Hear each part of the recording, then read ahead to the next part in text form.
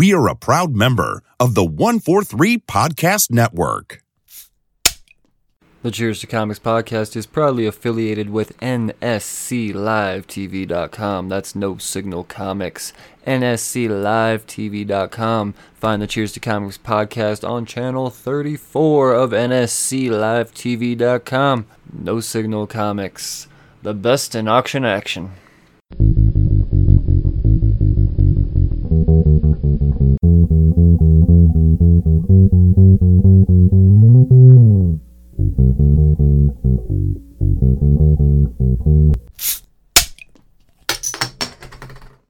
Well, hello again and welcome back to the Cheers to Comics podcast. I'm your host, Brian Wayne, and this is episode 194, which just so happens to be a Creator Corner.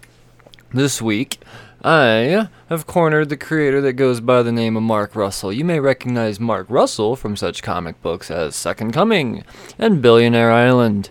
Yeah, dude's a beast. There's so many reasons I wanted to talk to Mark Russell. And I got the opportunity to ask him a bunch of questions. A whole bunch of questions. Everything from his religious stances and why he chooses to write the stories he does, and all types of other things. Yeah, of course, we dive into his history and his upbringing into the industry and all of that good stuff like I tend to do. So, before we jump into the conversation with Mark Russell, I gotta remind you to check out Hooked on Comics. Hooked on Comics is some of the best auction action the internet has to offer. When you're looking for comic books for great bargains, you tune into Hooked on Comics, obviously, through NSCLiveTV.com, or you find them on Facebook, or you could find them on the Cheers to Comics Facebook page, because you know I'd be sharing out my sponsors. And you tune in on Tuesdays at 6 Eastern Time and Saturdays at 7 Eastern Time, and you're going to find all types of deals, bargain bins, and all that good stuff. So, yeah, once again, Tuesdays at 6 Eastern and Saturdays at 7 Eastern on NSCLiveTV.com, Facebook, and the Cheers to Comics Facebook page, or group page. So, there you go, and as always, NSCLiveTV.com is always your home for the best in auction action.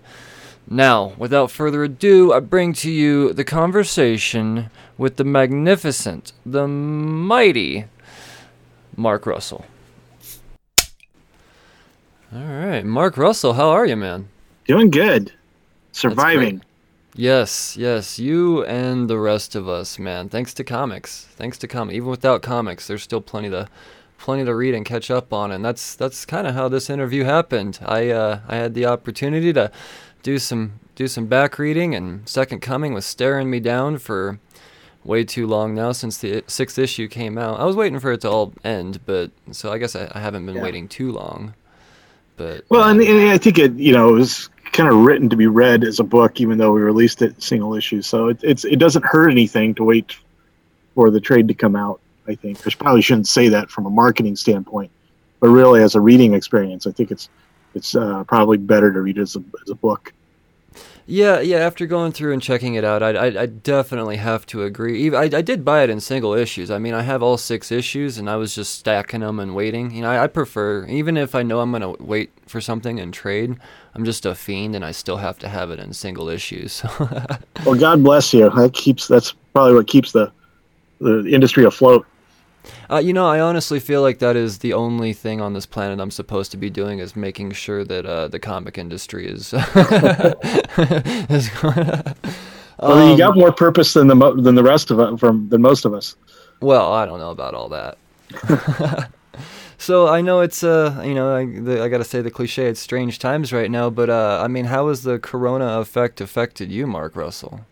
Well, I mean, I realize that my experience is probably a lot different than a lot of people's in a way I'm speaking from a place of privilege, but it hasn't affected me a great deal because I worked from home to begin with, or more accurately, I worked from the library or coffee shops or wherever I would set up my laptop to work.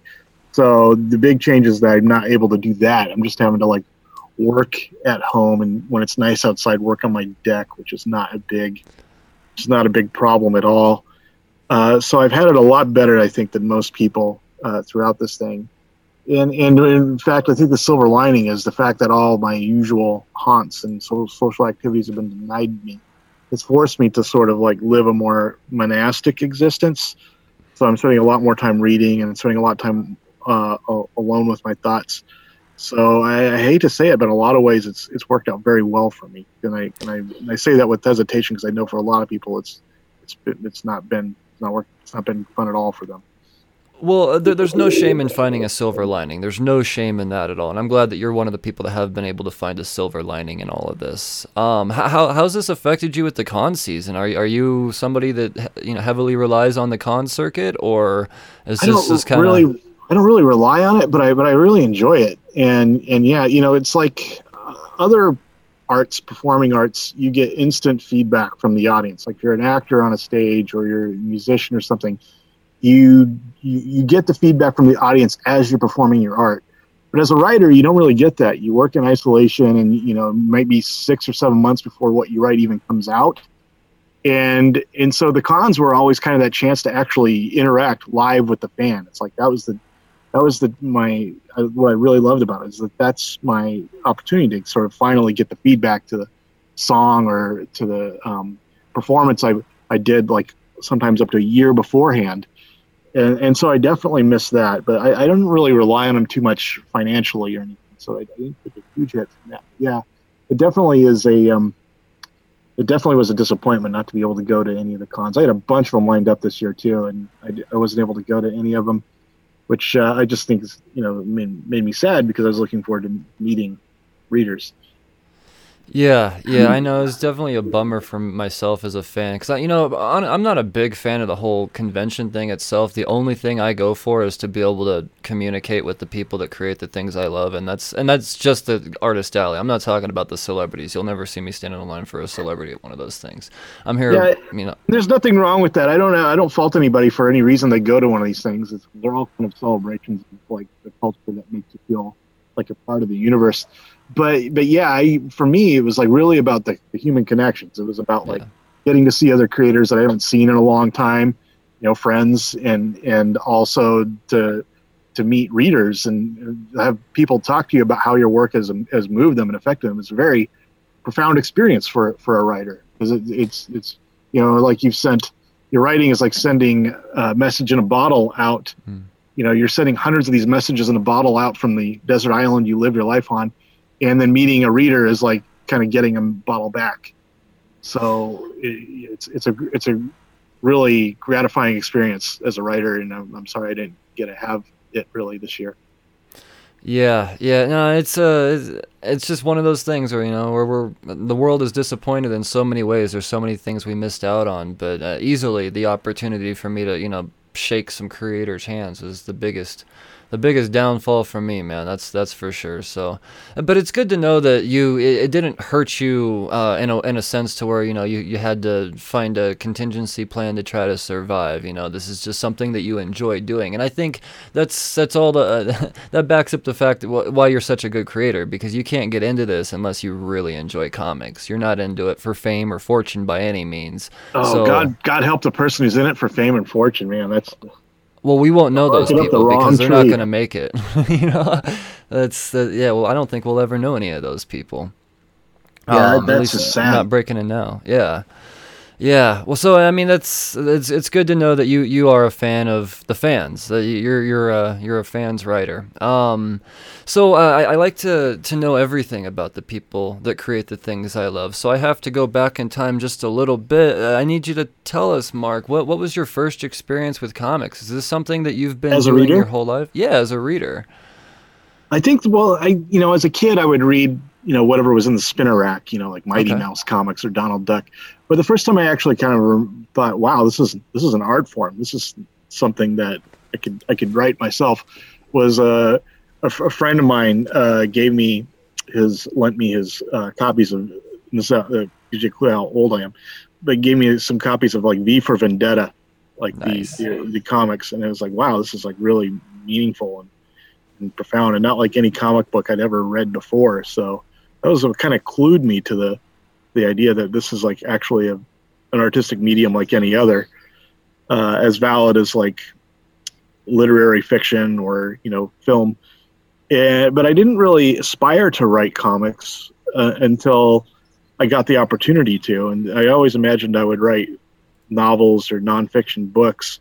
And it wasn't until I actually got the chance to write a comic book I realized that I actually resonate pretty well in this medium. This medium actually, like, I segue pretty well. My mind works in a way that I think that syncs up with comics pretty well in a way it doesn't necessarily with other mediums.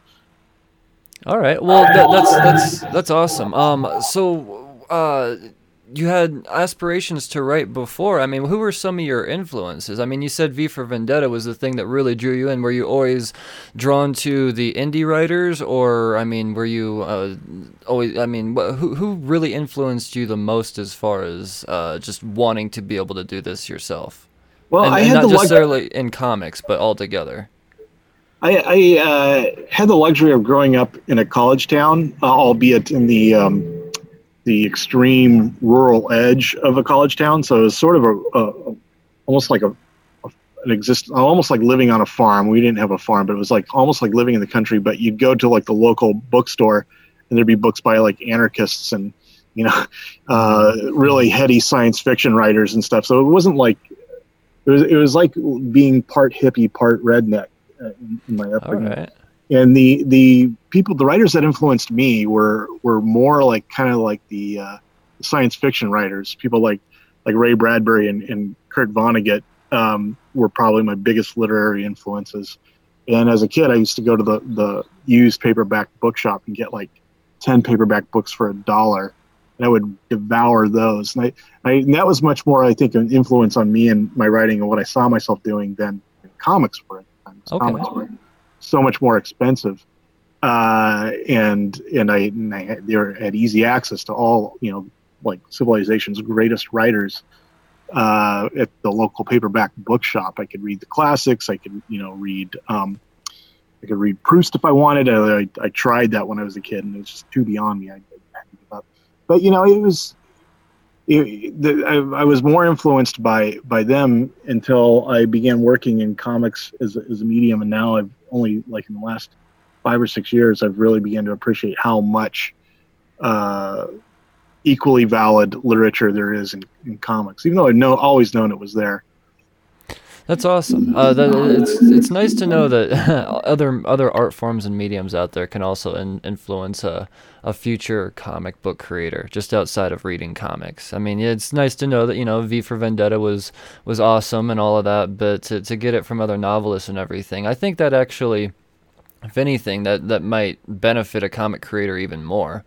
I agree. I think that whatever medium you're working on, I always like the creators who are bringing something from outside that medium. They're not just responding to that medium as a fan. They're not just making movies that are, reconfigurations of movies they've seen before, but they're talking about life. They're talking about like their thoughts, their philosophy, in a way. They're bringing something new, injecting some new genetic material into that medium. And those are the comic book creators I like as well. People who are not necessarily just riffing on other comic books, or they're not writing because they're huge fans of like a certain character. They're writing because they there's a story that only they can tell, and only in this medium. Yeah. Oh man, this is I love it. So you say you weren't really into comics or thought about writing comics until the opportunity was presented to you. So tell us about your breaking into comics, man. How does that story go? Yeah, it's a little weird, and it's not really something that I think most people can duplicate. So I hate to give this in the guise of like being advice for upcoming creators, but I had written a couple books about the Bible. One called "God Is Disappointed in You," in which I sort of shorten every book of the Bible down to 3 or 4 pages each, in my modern vernacular. And then another book about the books that didn't quite make it into the Bible, called Apocrypha Now. And Gotcha. So that kind of, and they were published by a comics publisher. They were published by Top Shelf. So that kind of put me on the radar of some comic book publishers, and I always imagined that that's how I broke into comics, but I found out recently that's not the case, that it wasn't because of these books, but because I was Facebook friends with Marie Javins, who is a an editor at DC and has been my editor on most of my comics career there. And she was reading some Count Chocula fan fiction that I was writing on Facebook. And then when it became her job to find a writer for a reboot of DC's Prez comic, which ran for like 4 issues in 1973, which they were looking at rebooting. When she had to pick a writer for that, she thought, well, what about this guy? This guy's writing some Count Chocula fan fiction, and I think he might be right for it. And DC was crazy enough to take a chance on me, a hitherto unknown writer. And that's really how I got my break. It was all thanks to, I think, fortuitously timed Count Chocula fan fiction. That's incredible. Well, see, you I know that you kind of preface by saying, this might not be the story to the absolute influential story, but I find that quite contrary. If anything, I mean, it just goes to show that, just create something. I mean, just keep creating something. That's a good point. Yeah, I guess the inspirational lesson from this is to create stuff, because everything you create is a lottery ticket. You never know who's going to scratch it off. Exactly, man. There's 7 billion people on this planet. Someone's going to find something. If it's good enough, it'll get known. I think the cream always rises to the top. I know that's super cliche, but I do believe that to be true. And I think that's why I'm talking with you right now, man. It started with Count Chocula fan fiction and writing stuff about the Bible into, look at this. I just, in the few years you've been doing this, man, you've done some things. You've definitely done some things. So DC took a chance on you with Prez. Prez is awesome, but you've done other things with DC, man. You gotta play with the Wonder Twins. You gotta play with the Flintstones. I mean, how did all of that come about? I mean, after was DC just like, okay, this is our guy. This guy knows how to make things fun. I think I kind of got a reputation as the guy you could hand sort of busted properties to, or properties that nobody else wanted to write, and sort of do something interesting, or at least unique with them. And so based upon what I did with Prez, they gave me the Flintstones. They offered it to me. And I was never a big fan of the Flintstones, but I thought, well, there are some interesting things you could do with the Flintstones, because this is the story of the world's first civilization. And I have some pretty strong thoughts on civilization and where it's gone wrong. So I'm just going to make the comic about that. And they were totally fine with it. Yeah. See, you're really good at getting DC to do things that I wouldn't normally see them do. I mean, it really came close to doing something that was completely unprecedented. We'll talk about that in a minute. But it's they have a lot of faith in you, and because of a Facebook friend, this is crazy, man. I love it. You clearly have. It's been a weird ride, but I have to give DC credit for taking a chance on somebody who had never worked in comics before, and B, somebody who was coming up with what anybody else would have sounded like truly terrible ideas, like I'm gonna make the Flintstones a manifesto about civilization, or I'm gonna turn Snagglepuss into a gay Southern Gothic playwright, who ran afoul of the House Un-American Activities Committee in the 1950s, and none of which they batted an eye at. They just let me get away with it all. I think they recognized your background outside of comics, and I think they welcome that. The thing, just like we were talking about a second ago. I think they saw something that was like, okay, this guy has something new to bring to the table that no one's, at least here in this room, has seen before. Yeah, man, this is awesome. I should make it clear, I did have some resistance within DC, but it never really reached me, because I had also some strong proponents, like Marie and like Dan DiDio. So I was protected from the people who were saying this guy should be fired and probably burned in effigy. I wish there were some. It goes to show how important a great editor really is, because God forbid that the publishers are trying to stifle your creativity, and the editor is an incredibly underrated position in comics. There are some people out there who imagine the editor just sort of checks your spelling and grammar and whatnot, but that's really just the very, very tip of the iceberg. They are also in charge of developing new talent. They tell you what's not working your stories. They help you develop your vision into something that will actually work as a comic book. So the editor, in my view, is like really the sort of unsung hero of every comic book. I agree because see, I always have this argument. If something comes out that's objectively wrong, in comics, I never say blame the creator. I mean, it's that's the editor, and that just goes to show the importance of the editor. And I mean, I'm not trying to say we need to hang the editor by any means, but it's just that's the editor's job to catch that stuff. And I mean, they're just such an important an important part of a great comic. We can have the best creators in the world, but if they don't have the right editor, you could really make a creator look bad. Well, in the editor too. I mean, if you take a big gamble on something like the Flintstones or whatnot, and it turns out all right and it's well received, the creator, in this case, myself and Steve Pugh, tend to get all the credit. If it goes disastrously wrong, then the editor tends to be the one who takes all the blame. So they really don't get the recognition. I think it really should be more balanced on both ends. Like the editor deserves a chunk of the credit when you take a chance and it really pays off, and they also deserve a chunk, not all of the blame, when it goes horribly off the rails.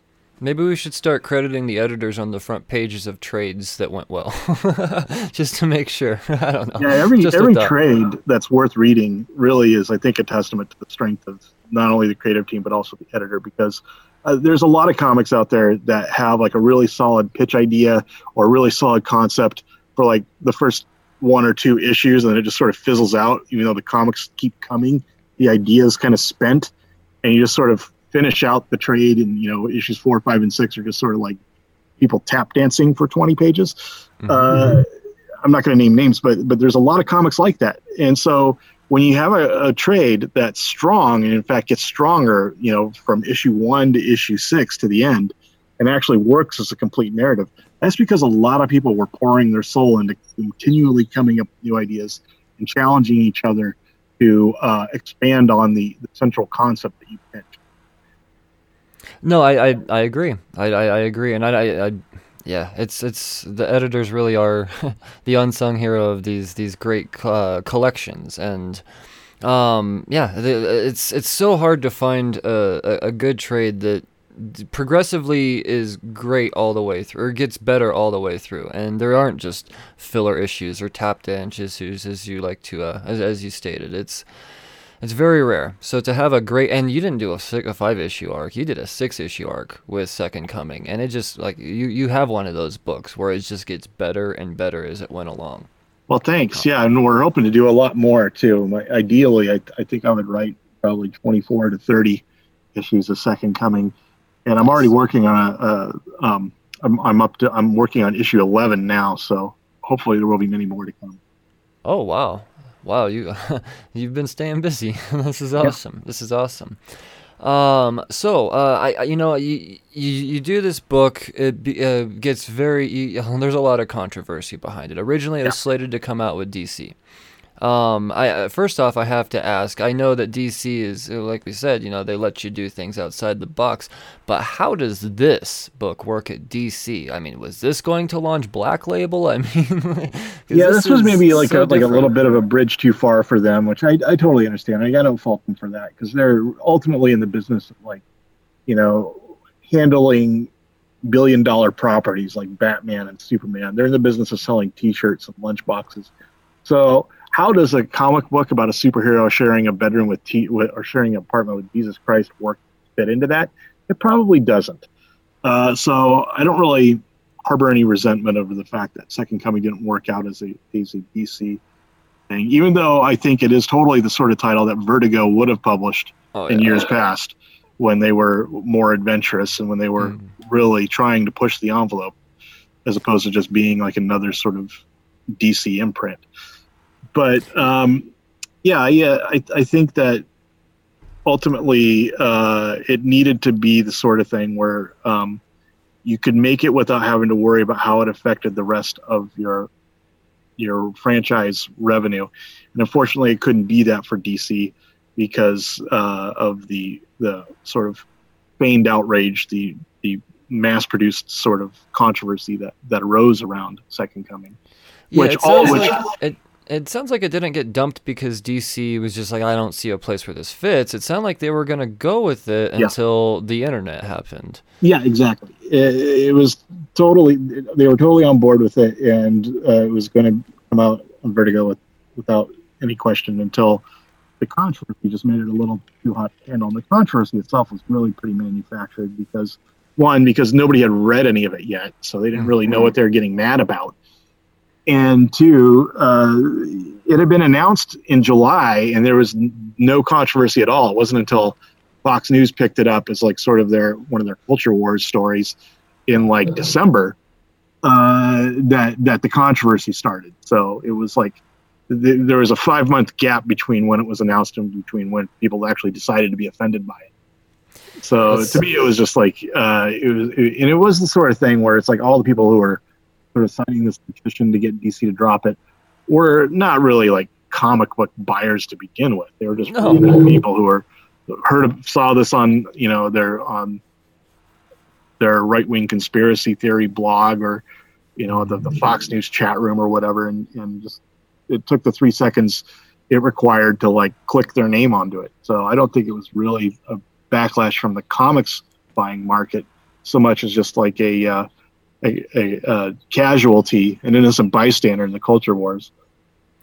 Yeah, no, and I mean, from an outsider's perspective within the comic book industry, as somebody that's very in tune with the comic book industry, I'd have to agree. I don't know anybody that's actually enjoys the industry that was like, oh yeah, no, that was I can't believe DC did that, was bullshit. No, nothing like that. I don't know anybody that was outraged personally. So yeah, and it was good that in a way that it all happened the way it did, because it allowed it to go to Ahoy. And I think if DC had published it, they probably would have like published the 6 issues like they had originally planned to do, and they just politely thanked me for my contribution, and parted ways with never producing another issue of Second Coming. Whereas Ahoy is like genuinely behind the project and is they're looking to publish many more issues of it. So in a way, it all worked out incredibly well. Yeah, no, I think all of this worked out perfectly. I do, and I have so many questions about the Ahoy. I mean, all of this really. There's just so much surrounding this book. I do want to touch on the controversy just a touch more. In a sense that, I mean, how extreme the controversy was, and how someone like you deals with this. Because yes, it's one thing for the internet to be like, oh yeah, no, this is wrong, and talking about Jesus wrong, and all of that. But they, from what I understand, DC and even yourself went as far as to receive death threats. Am I right on that? Well, I don't know. I never really directly received any death threats myself. Okay. I think Richard got some. It's possible I did, but I just never read them because I'm pretty protective about my presence on social media. Good. So like, if I get a direct message or something and the first line seems kind of threatening, I just delete it and I block the person who sent it. I block like the wind. That was the thing too. Is like when this controversy first hit, I was getting all these like sort of hateful messages. And so I just started blocking people, and I blocked like maybe like 50 people. And then the entire controversy, at least, the people who were, it just evaporated. Like, so to me, it said that there weren't that many people who were really angry about it, because I blocked like a few dozen people. And then all of a sudden, all of the sort of hate mail and the angry messages just stopped. Good. So it wasn't like this, in social media, sometimes it feels like the villagers are out there with their pitchforks and their torches, and the whole village is after you. Where really it's just like sometimes just 10 people like just doing it over and over, and it's not like they're together. It's like there's one in like Ukraine, there's one in like Baltimore, there's one in like Canada. So it really is. The social media has done a great job of making this sort of outrage, this mass outrage, feel more outraged than it really is. It's really just a few isolated individuals just speaking very loudly. Once you block a few of them, then you realize just how shallow the outrage really is. I think that's the lesson to be learned there, and that's really what I was hoping to pull out of that question was the proper way to deal with it, and it sounds like that is by far the best way to do it. And I have to I'm agree. pretty as a social media protocol. It's like if somebody's trolling me, like I usually, if I don't think they're dangerous, I'll usually just mute them, and if I feel like this person's potentially psychotic, or then I'll block them. Good. I just didn't want to hear that Mark Russell was locked up in his house and for 2 months because his bomb threats coming to him. Okay, It cool. never got to that point. Right on. I just fact, know how most of the, extreme some of these people are. I actually had people who sort of stepped to me politely and like voiced sort of like concerns like in a civil way. Like I actually engaged some of them on social media and talked to them, and they might not have come away seeing things the way I did, but they at least were able to sort of see from my perspective, and I was able to see from theirs.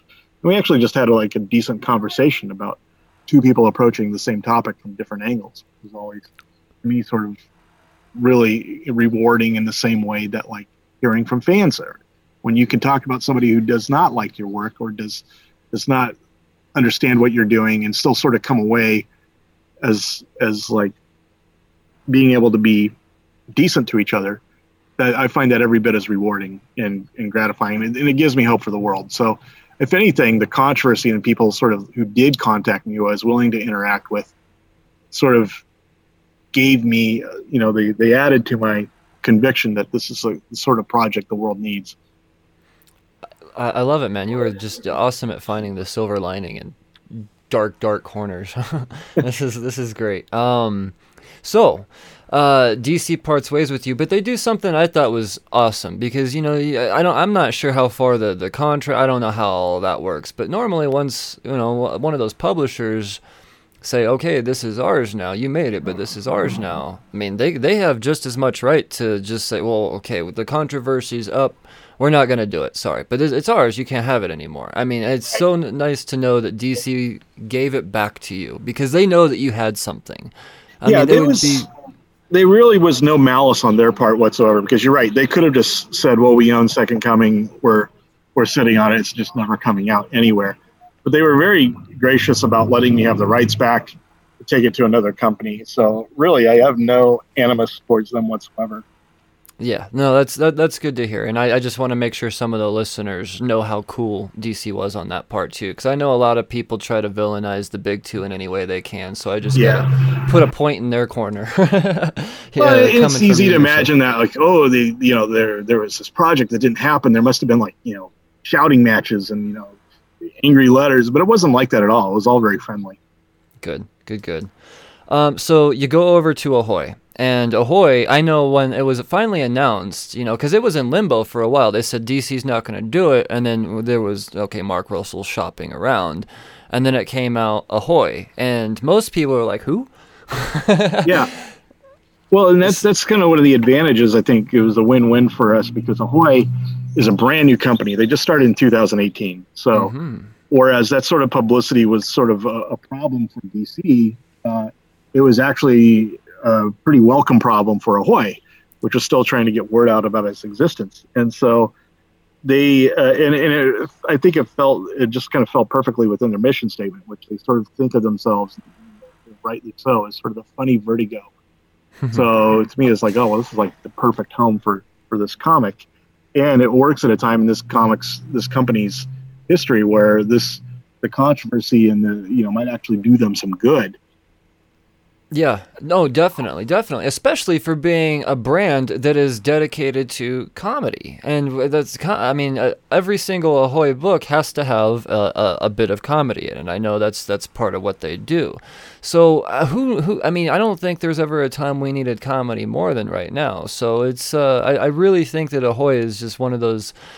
Man, they're gonna be big. I do. I think it's not long before we're talking about them like we are IDW or Dark Horse or any of those other big indie publishers out there, especially with titles like Second Coming. Yeah, well, and I think that one of the things that drew me to Ahoy was the fact that they had done such a quality job with the other titles they're working on. Like Wrong Earth was, I thought, spectacular, and Planet of the Nerds. I mean, they really just do really sort of, you can tell they really believe in every project they do, and they put a lot of work into it with the creator and make it successful as they can be. So, yeah, I was, they didn't have to sell me on Ahoy very hard. Nice. No, I'm happy with Second Coming over at Ahoy, and like I said, it's opened the door for me. You know, I'm much more in tune with what's going on at Ahoy now because of this. So you're right. It was definitely a positive, but with the whole, you know, having to move thing. I think on all ends.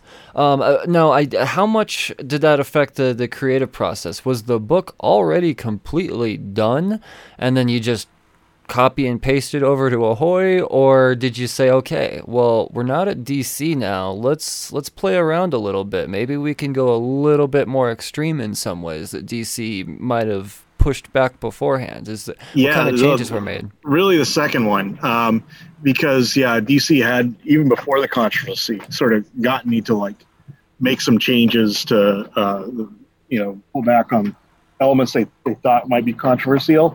So I was able to undo a lot of that with Ahoy. Plus, they let me add in extra pages. Like for the first issue, it's 30 pages long, and I think it's such a stronger issue because they allowed me to write the extra pages and spend more time sort of developing the backstory of Jesus Christ to the first time he was on Earth.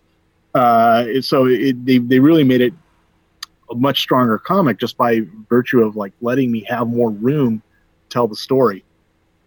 Yeah, no, and I don't think there's a single page in there that's not necessary. I couldn't imagine any of these issues being a page shorter. I don't think there's any filler content in there at all. I get something from every single panel out of here. It's just, it's all necessary, 100% necessary. So I do think that I couldn't, like I said, I'm repeating myself now, I couldn't imagine this book being any less than it already is.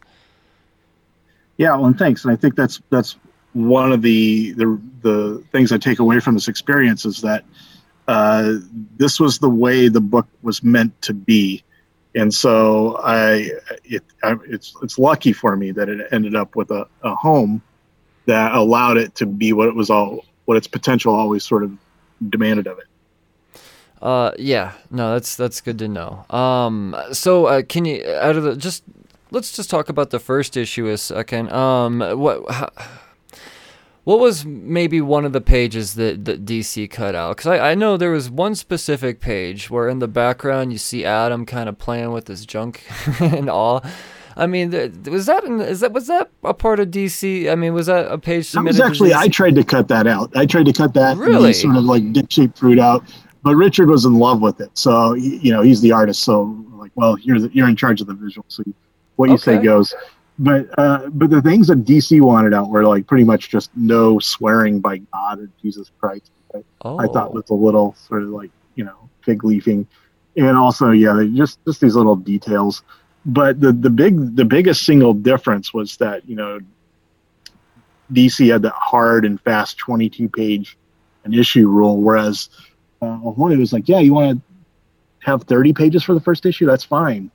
And so that allowed me to include the whole backstory about Jesus' childhood friend Shimon and his story. All of that would have been gone from the first issue. I couldn't imagine, because that was the ending that really wrote me in. That made me realize there is so much more than me just laughing at religion throughout this book. Yeah, that was There's really actually the soul. A story. That was the soul of that first issue, and I think kind of set the tone for the entire series. And I'd written it, with the idea that originally I wanted that to be in the series as it was going to be with DC, but there's just no room for it. And so in fact, the same is true of issue 6 with the story of like Judas. That would have been gone too if it had come out in its original form in Vertigo. So all of the stuff of Jesus going back to his memories and the dealing with the disciples and his best friend Shimon, all of that would have been gone had the series not gone to Ahoy. Yeah, I don't. There's no way I would have felt as strongly about the book as I did, and without those lessons to be learned. I think those were the kind of here's the first issue type of I'm gonna leave you with this, soak on this for a month, type of thing, and. man, yeah, no, there's no way the issues are as strong, nearly as strong without it. So, man, I'm so grateful for Ahoy. And Yeah, maybe me too. even in some way the weird extremists on the internet. Yeah, they really, I owe it all to them. They managed to get, managed to get Second Coming made, better than it would have before without the controversy. And I would imagine in a way that's even more hated in their eyes. Yeah. I mean, than if it were to come out through DC. I'm sure, if they'd known what they know now, they probably would have just left it alone. But I think in a lot of ways, the controversy was never really about Second Coming, because as I mentioned, they were up in arms about it before any of them had even read a page. What they were really more about was like the idea that somebody who outside their sort of clique of right-wing evangelical institutions, somebody outside that ring of institutions would dare even have an opinion about Jesus Christ or about his mission on earth. I think that's what they found threatening, not so much the contents of Second Coming itself, which are actually really very pro-Christ. It's the idea that somebody was infringing on what they saw as their intellectual property. Yep. Yeah, it's such a stroke of brilliance, man. It really is. I mean, you can look at it through a way of like, okay, this is. I mean, no matter where you come from, which background you come from. I myself, I'm not a religious person. Used to be, not anymore. So I can, I know the stories and all of this stuff. I just kind of, it's not my thing. So I'm able to look at all of this and laugh, but at the same time, go, oh shit, that's a cool perspective, and I didn't think about it this way. And all these things, and it got my mind thinking, and I mean, really. Really, I can't even explain the type of thoughts that were coming through my head reading this book. It was racing. So I got to know, writing something like this, and you even having a book, writing a book, God is disappointed in you. What's your relationship with religion, personally? I guess, for a long time, I sort of considered myself an atheist. Like I thought, I don't really believe any of these stories I was told when I was a kid. But now I come to realize that I'm really more of a pantheist, by which I mean I see divinity in everything. I believe we have a need for religious experience. I believe we have a need to feel connected to the universe, to feel that we're part of something bigger than ourselves. But you should be open to finding, and that's what I call divinity. Divinity is whatever makes you feel like your existence wasn't a mistake, that you have a purpose here in the universe and that you're connected to the larger universe. But I think you can find that in anything. I think you can find that in really good conversations with your friends. I think you can find that in a sunset or in a work of art or a book that you really enjoy. And that by identifying yourself exclusively with one religion, in some ways you close yourself off to these other experiences of divinity. You think, well, no, divinity is just found in the Bible, or divinity is just found in the Quran, and you close yourself off to the divinity you can find in just sort of reading a book in a park somewhere, or just thinking about how much you love another person. And that those should all be considered religious experiences. And I'm more now about being open to finding divinity in the world around me than trying to funnel it through any sort of particular religious lens. I love it. I think that's what makes this book so great too. Is reading this, my first thought was this guy is probably just a very well-read atheist. More than likely a hardcore Christian isn't writing this book. But somebody that is at least knowledgeable with the, I could tell that you've at least read the Bible in some way, shape, or form. Maybe not front to back, maybe not, I'm religiously, but, you know of it. You know of its contents enough to be able to put out something that no one's going to say, well, that's not, that wasn't in there. You got Jesus in there saying... I've written two books about the Bible. I've done a lot of research on the Bible. Yep. I spent 3 years of my life researching the Bible, and one of the things that I've taken away from the Bible is that I think of Christian now as not really a designation of like, oh, well, this person believes this, therefore they're a Christian. I think of Christian more in the sense of like, this is like something Christ would say. or this is something Christ would do. And I think that if that's how you define Christian and Christianity, then it's an incredibly positive force. And I wholly encourage people to be Christians, in the sense that I encourage them to like actually learn about the thoughts and deeds of Christ and to emulate them. I don't have a lot of respect for Christianity in the sense that like, oh, I'm a Christian because this is something, a set of dogma that I've signed on to, and now I can go back to being an asshole. You know. Nope, I fully agree. And like I said, that's kind of why myself, I took a step back and then realized, oh, that's not, no. So yeah, no, I was somebody that, you know, I was religious, but, you know, and that's why I'm able to appreciate things like this even more. Because, you know, I understand the content that you're talking about. And Christian is much more a profound term to me when you think of it as something, a description of what you do, not just something you are. Yes. See, I like that. I knew I knew that in this interview you were going to say something enlightening to me, just because of how many times I was enlightened throughout the, I don't know, almost 200 pages of Second Coming, man. It's I knew that this interview was going to bring out something enlightening on audio. That's for thanks. sure. And I think as it relates to my personal religious identity, it's like I don't really see any point in defining myself or as describing myself as a Christian, because I don't believe it's just something you are.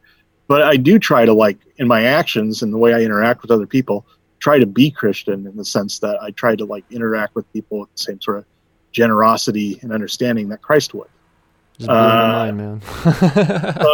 And I don't succeed, you know, always by any stretch of the imagination. But to me, that's where Christianity gets its meaning, is in the aspiration of being somebody who will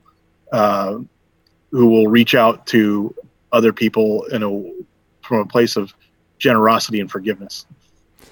Yeah, and after hearing all that, now it makes me look at Second Coming through another lens, and that might be the message that Jesus is trying to portray throughout this whole thing as well. I mean, I guess I didn't tell you this, I did just go through and record an entire episode directly dedicated to Second Coming. It just went up this morning as we speak. So, I mean, I binge read this thing, and then I went through and read it again in detail and talked about it almost page for page. And I mean, with it being so fresh in my head and looking at it through the different angle yet again, man, this is almost due for another reread, and it's only been a few hours. Wow, that's high praise. Thank you. Well, no, it's necessary praise. It really is, and I want to make sure that anybody that, you know, has had second thoughts about reading this book, or, you know, there's a big reason why I brought you on, so that, you know, we could hear it from the creator's mouth. You're not just some guy out there shitting on Jesus because you can. Like, that's not. No, Jesus is like the good guy in this book. Exactly. It's the one you actually kind of sympathize with the most. 100%, man. Especially, was it the end of that third issue when he winds up in jail and no one believes me? And I like the look on his face, man. That was, whew, it is deep stuff. I think it was the third issue that he ends up in jail. Yeah, I think you're right. Yeah. No, it's it really is somebody that you really sympathize for, and just the knowledge lessons that he throws at us. And once again, I still can't believe that DC wasn't going to let you throw in that stuff about his friend. I think it was more of a space issue. It wasn't that they had any connections to it. It was just kind of like they have like a structure, and they want it very plot oriented. They want it to be sort of like, you know, they want every issue to be sort of a car chase. And whereas Ahoy is much more sort of character oriented. We want to take time to develop these characters and to like see what makes them tick. So it's just like their artistic philosophy is a little different. It allowed me the room to sort of like actually get into his background and do things that weren't maybe necessarily pushing the plot forward, but that were adding a dimension of meaning to the character that wouldn't be there otherwise. That makes sense. That does make a lot of sense.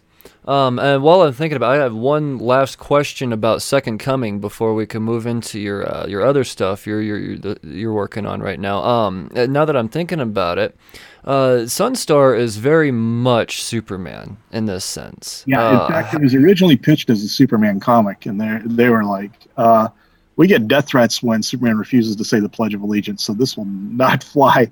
As a Okay. Superman comic. But they said, change it to another superhero, just a generic superhero, and you will own the intellectual property, and we'll publish it as a creator-owned title on Vertigo.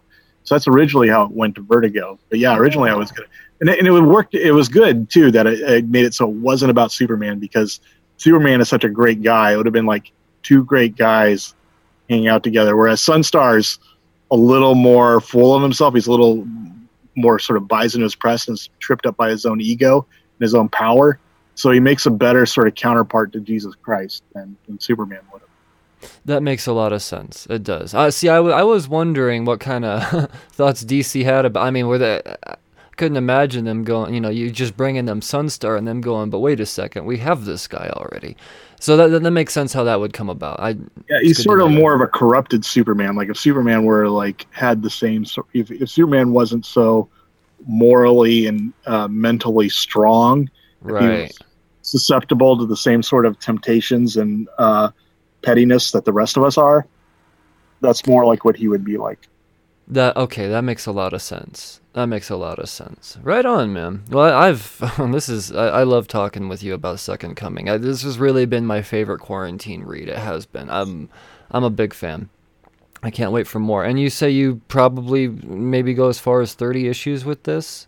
That's my hope. Yeah, I mean, cool. Who knows? But yeah, I'm already written 11. I would, at the very least, I would like to do like 18 to 24.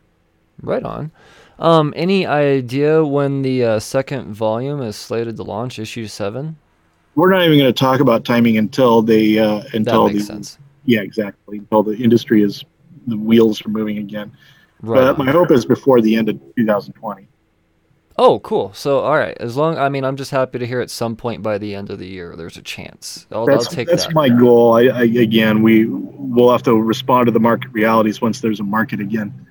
Yeah. Yeah, I mean, because even with things opening up here in a couple of weeks, it's not going to be the same. We're going to have to, take a step back and judge some things for a while, because unfortunately a lot of shops have fallen, so that's going to affect the direct markets. Yeah, everything in so many ways. The distribution, and we don't know how much the market itself is going to come back. Right. So yeah, it will come back. It will come out at some point. It's just we have to figure out where the lay of the land is before we can make any specific date. Right on. Well, okay, so that's Second Coming. I think I've said everything I need to say about Second Coming. I'm sure as soon as I get off, I'll think of 20 more questions about it. But I want to talk about Billionaire Island now. Okay. Now this is admittedly I haven't had the chance to check it out, but this sounds absolutely incredible. But at the same time, kind of eerily relating to the times we're in now in some way, shape, or form. Yeah, and in a way I hadn't entirely planned when I started writing it. It is very much about sort of I don't want to say post-apocalyptic. It's more of a pre-apocalyptic story. It's about people gearing up for the end of the world. Like the billionaires understand, despite whatever they've been telling the rest of us, that the world is about to end, and they need to get on an island somewhere to wait it out while they leave the rest of us sort of holding the bag. And that's sort of the premise of the story. So I was writing this, it'd have been cool if there was some way it could have come out during the pandemic, because a lot of it is about how they would handle bunkering down differently than the rest of us, and also about how the world is sort of falling apart. But yeah, in a way, it's more relevant than I imagined it being. And I had that sort of happen with me before. I'm like Prez, where it's like I meant for this to be happening in the distant future, but it's actually sort of happening now. Like the president being elected on Twitter. Yeah, seriously. Oh man. Well, so at this point in time, there's one issue that's available, right? Yeah, issue 1 came out before the shutdown, okay. And we've actually finished art on all 6. So we're discussing now whether or not it's just going to go through a normal release cycle like we were planning once everything comes back, or whether or not we should maybe just release it as a trade. Yeah. Well, either way, you're definitely gonna have my money on this because Thanks. after reading Second Coming and knowing that you have something else coming out through Ahoy, I have all of the faith in this project. Especially, like I said, I mean, with the Yeah, relation to current events, this seems all too perfect to not I'm have in really my hands happy right with now. it, and especially because it gave me a chance to work with Steve Pugh again, who did the art on the Flintstones. And in a lot of ways, the way Flintstones kind of tells a story about the beginning of civilization, this sort of bookends. This is a story about the end of the civilization. So, Perfect. in a lot of ways, it sort of picks up maybe where we left off with the Flintstones. Oh man, how awesome! That's brilliant. There's a lot of brilliance in that head of yours, man. I can't. You're so young in this career too. I mean, this. Well, I have to ask now. I mean, what kind of legacy do you want in comics? You're just getting started, really, for the most part. I mean, I mean, there's something that you want Second Coming to be your thing, and you're cool with that, or do you plan on keeping going? Is there a big two IP that you want to put your stamp on? I mean, what kind of legacy do you want in this industry, Mark? What I really like about comics as a medium is just that it's a chance to engage in thought experiments you can't really do in any other sort of medium because the investment is relatively low in comics. You're not spending millions of dollars making a movie or a TV show, so you don't have a bunch of executives and focus groups looking over your shoulder all the time. Hmm. So because the stakes are relatively low and you've got more freedom to tell the kind of story you want to, you might as well take some chances. You might as well, do the things that they can't necessarily, that aren't going to be obviously like, oh, this is like a safe network sitcom type material, or oh, this is a police procedural. Like, leave those to the networks and the focus groups and the executives who are just trying to duplicate past success. If you're writing a comic book, swing for the fences, do something strange that nobody's ever seen before, because that's Love it. one of the few mediums where you can get away with doing that. And so I think my aspiration really is just to be part of the human conversation we call culture, to maybe bring up something new or some thoughts that people wouldn't have had otherwise without these comic books, and to just maybe have it join the genome of human culture in some small way. Well, I take that as you want to bring comics to a new level, and I think that you've already started doing that with Second Coming. I really do, man. This is I don't remember the last time I felt with this book like this. I really just as someone that shouldn't be. I have a history of really just kind of taking a laugh at religion and in general, but for Jesus to say something profound through your words and me to go, holy shit. To me, that's taking comics to another level. And to use a character like Jesus. When was the last time Jesus was used in a comic? I mean, I can't think of it. That's a big step, man. That's a big step, and I know that thinking outside the box, stretching the boundaries. I mean, that's all in Second Coming for sure. So with this really being your big breakout book, and not your first book obviously, but the book that really put you on the map, at least in my eyes, I am so excited to see what the future brings for you after hearing that from you, man. I can only imagine this is just the beginning. Well, thank you. Yeah, I hope I've still got something left in the tank. I'm sure you do. I'm sure you do. Man, I've learned so much about you, about Second Coming. I've had a lot of questions answered. I don't want to keep you too much longer, but there is one thing I like to do with my creator interviews. I like to kind of rapid fire some questions just to kind of, some of them are kind of white bread, some of them are, directed for Mark Russell.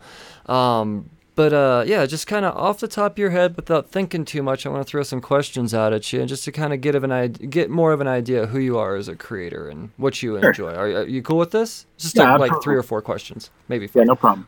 Right. So I gotta know I'm replacing the word favorite with best. So just keep that in mind. What's the best book in the Bible?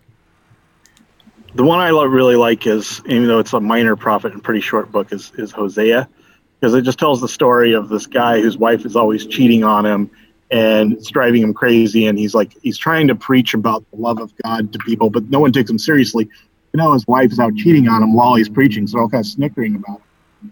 and it's the point where she actually, is kidnapped by one of her lovers and sold into slavery, and Hosea actually has to buy his wife back from the man she ran off with. And people are like, how can, he goes out to preach about God, and people are like, I just got to ask, how can you keep preaching? How can you keep coming out here when, your wife is cheating on you, and you keep bringing her back? Why do you keep taking her back? And then he says, well, that's the way the love of God is, that even though we're always cheating on him, he always forgives us. And then they finally understood what he was talking about. So I don't know. It works in this very sort of profound metaphorical way that not too many other books of the Bible work on this sort of, story-like narrative. Wow. What an answer, man. So what's the best hero in comics? And you can say Sunstar if you want to. I'm cool with that. No, I'm not. Well, I think the best hero is Superman because he is truly the most heroic in the sense that his real superpower is that he doesn't go crazy. He is someone who maintains the fortitude of spirit of like that better than any other character, which he has to do because he's got so much absolute power that if he were to falter for a minute, it could end with the destruction of everything else on the planet. So I think he's definitely the most heroic. But I also really like the heroes that sort of work through their limitations. I think probably my favorite hero right now, just as as a matter of product of my mood, is Swamp Thing. Not only because I've been writing some Swamp Thing, but also just because I feel like he's like this great sort of meeting of different aspects of the soul. Like he's got the brain of a scientist, and yet he's got sort of the soul of the poet. He talks in these sort of really sort of gothic sort of monologues through his captions and his narrative, but he's also got the sort of analytic mind of a scientist. And you don't find that combination very often in comics. So he's probably my favorite hero right now. That's awesome, man. Sidebar, what Swamp Thing are you writing? I'm writing I was writing this for the Swamp Thing Giants. They're releasing him now as a digital first series called New Roots. But I did a series of like 6 Swamp Thing shorts to tell one overarching story. So those are coming out digitally now. That's awesome. Yeah, because they're like 8-page digital things for like 99 cents or something like that. Yeah, these are 16-page short stories. I did a series of them for Batman too. But yeah, nice. 16-page Swamp Thing shorts that tell the story tells a Swamp Thing story. Oh, I can't wait to check those out. Jeez, man, Mark Russell writing Swamp Thing. Say that again. I really enjoyed writing Swamp Thing. Right on. When are they going to be released? They're coming out now. I think the third one came out yesterday. Jeez. All right, cool. I'm going to get on that immediately. That sounds amazing. So what's the best villain in comics? Best villain? For me, I've always really loved Magneto because I think the villains I respond to the most are the ones who I kind of understand their point. They're not just evil for the sake of evil. They have like a clear perspective. Yep. And Magneto is one of these guys where it's like, oh, I hope he loses, but damn, I kind of understand where he's coming from. Yes. Yeah. No, I've always been in that same boat with Magneto as well. I love it. What was the last comic book you read? Last comic book I read was the House of X, Powers of X. Which, I think probably was kind of the most boring answer you give because I think everyone's reading it. Also, recently read Alejandro Jodorowsky's Metabarons series, which was just brilliant. It's like, it almost feels like Greek mythology written for a future civilization. Wow, that's I wrote that down. That sounds awesome. And what is your favorite single issue comic book you've ever read? Your favorite issue contained in 20, 30 pages. There was this Swamp Thing story that Alan Moore did that just sort of blew me away, where it tells the story of this housewife who becomes a werewolf when she menstruates, and it's really about sort of domestic oppression, and about how she turns into a werewolf and she kills her abusive husband, and she destroys the store that sells like pots and pans and whatnot. And when she's cornered and she realizes that she's going to be destroyed for finally fighting back against all the institutions that have oppressed her, she throws herself onto a steak knife display at the supermarket, killing herself. And it's just such a great metaphor, and it's just like heart-wrenching, and yet it also works on this sort of macabre supernatural horror level. It's just one of the, I don't know if it's the best, but it's certainly one that immediately pops in mind, because it was like a whole world contained in 22 pages. I love it, and see, that's why I think that question's important, because there's it's hard to find an entire story that could be well told in of just, like I said, 20 or 30 pages. So I like to know as many of them out there as possible, and I've actually heard of this one. So I'm gonna have to definitely give it a read now myself. Man, that's Swamp Thing. I can't wait to read your Swamp Thing, man. I really can't. I'm so excited. It's not as good as the Alan Moore Swamp Thing, but I try to do it justice. Right on. I'm sure you do. I'm sure you do. So I gotta know, man. What else could we expect from Mark Russell 2020? What else is coming? I know that you're working on Billionaire Island. You're working on Second Coming. Whether when they're released and how they're released from this point on is a question. Yeah, you got Swamp Thing in the works. What else could we expect from you? I know that's already. I got a couple of creator-owned projects that I'm working on that haven't been announced yet, and also I'm doing the Marvel Snapshot series with Kurt Busiek. We're doing a Captain America story set during the 1975-76 like Mad Bomb story. So that's coming out in June, which I'm really looking forward to. And then I've got some Batman and Swamp Thing stories coming out. That's awesome, man. That's awesome. It's good to know that you're going to be staying busy during this year, because I know that everything's in question right now. Yeah, I don't know what to expect from any of the creators. I mean, they say one thing 2 months ago, but I don't think most of that stuff is actually going to happen, or at least when they say it's going to happen now. So yeah, it's like I'm on a raft, so I feel kind of safe because I'm on the raft, but but I don't feel entirely safe because I know there's a waterfall somewhere on the river. Mm-hmm. That's a great metaphor. No, that's proper for sure. Well, Mark Russell, I have had an amazing time talking with you. I love Second Coming. I can't wait to read everything else that you've done, what's coming out. I really need to get my hands on Billionaire Island. I'm going to see if my LCS can get a hold of that for me. Great. Yeah, well, shoot, I can't wait to talk to you again. Once more of the stuff has come out, once the creator of these unannounced creator-owned projects are announced, and man, it's good to know that Mark Russell's staying busy. You got yourself a fan, that's for sure, forever. Thanks. Fan. This is amazing. No, I couldn't imagine a better job, so I'm grateful. I do this because I'm envious of your job. I know that I wish I had that kind of talent, man. I think comic book creators are the most talented people on the planet because they have to devote themselves to a craft that really doesn't get any appreciation at all, for one. I mean, as far as when you brass tacks of it, you guys are extremely underpaid. The work that goes into it is very grueling. The fan base is probably some of the hardest fans to deal with. Apparently, even people that aren't fans of comics are hard to deal with in this industry. Yeah, that's kind of why all those factors are kind of why I think if you're going to be writing a comic book, you should be writing something kind of nutty. You should be writing something that's out there, because you're not getting paid enough to sell your soul to write like some boring NCIS rip off or something, or you should be willing, if you're getting paid little enough and you're dealing with enough, you're already in the middle of such a maelstrom, you might as well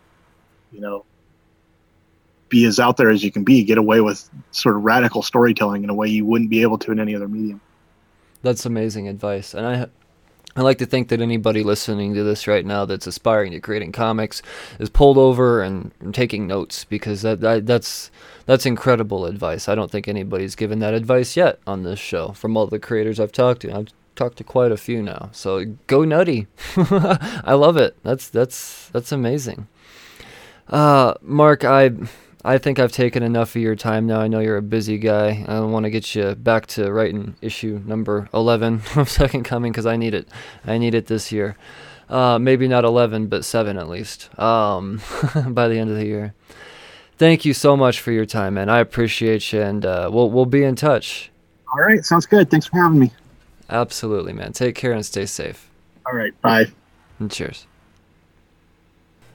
All right, there you have it. Another creator has been cornered. Another interview is in the books, and I'm always impressed. I'm never not impressed when it comes to these creator interviews. There's just something special about comic book creators.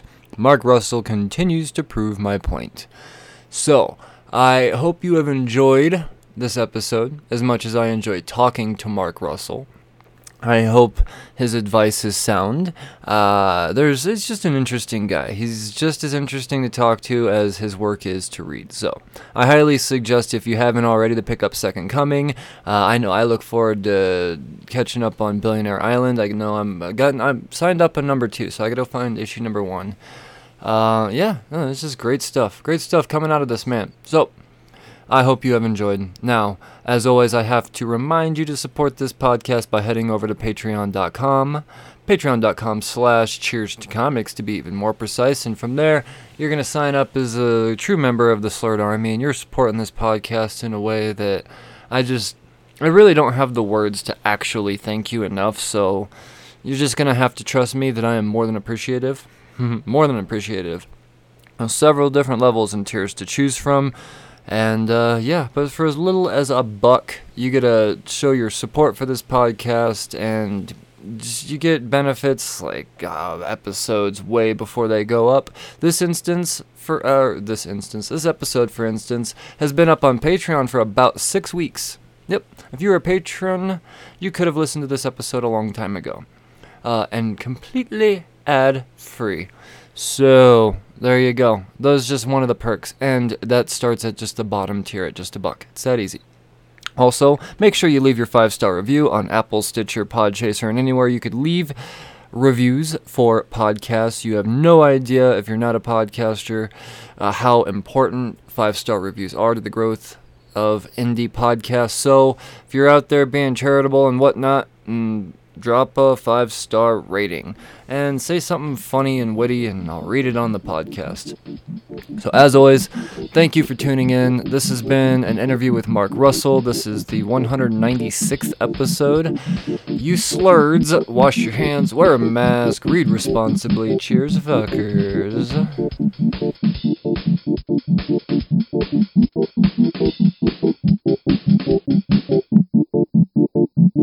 You're listening to Cheers to Comics podcast. This is Mark Russell, and you're listening to the Cheers to Comics podcast.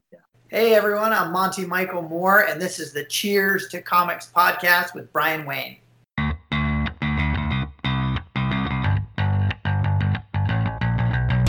Hey, this is Liz. Hey, this is Heather. And we are Nerdy Bitches Podcast, a show where two geeky ladies podcast their way through pop culture. From movies and TV to our regular book club and everything in between, we bring you our favorite fandoms with a feminine eye. We are talking Star Wars, Star Trek, DC, Marvel, comic books, and anime. And don't forget sci-fi, fantasy, action movies, video games, D&D, board games, and so much more. Be sure to check us out on Apple Podcast, Google Play, Stitcher, Podbean, or wherever you find awesome podcasts. You can also find us hanging out on Twitter, Facebook, Instagram, Pinterest, and at nerdybitches.com. See you soon.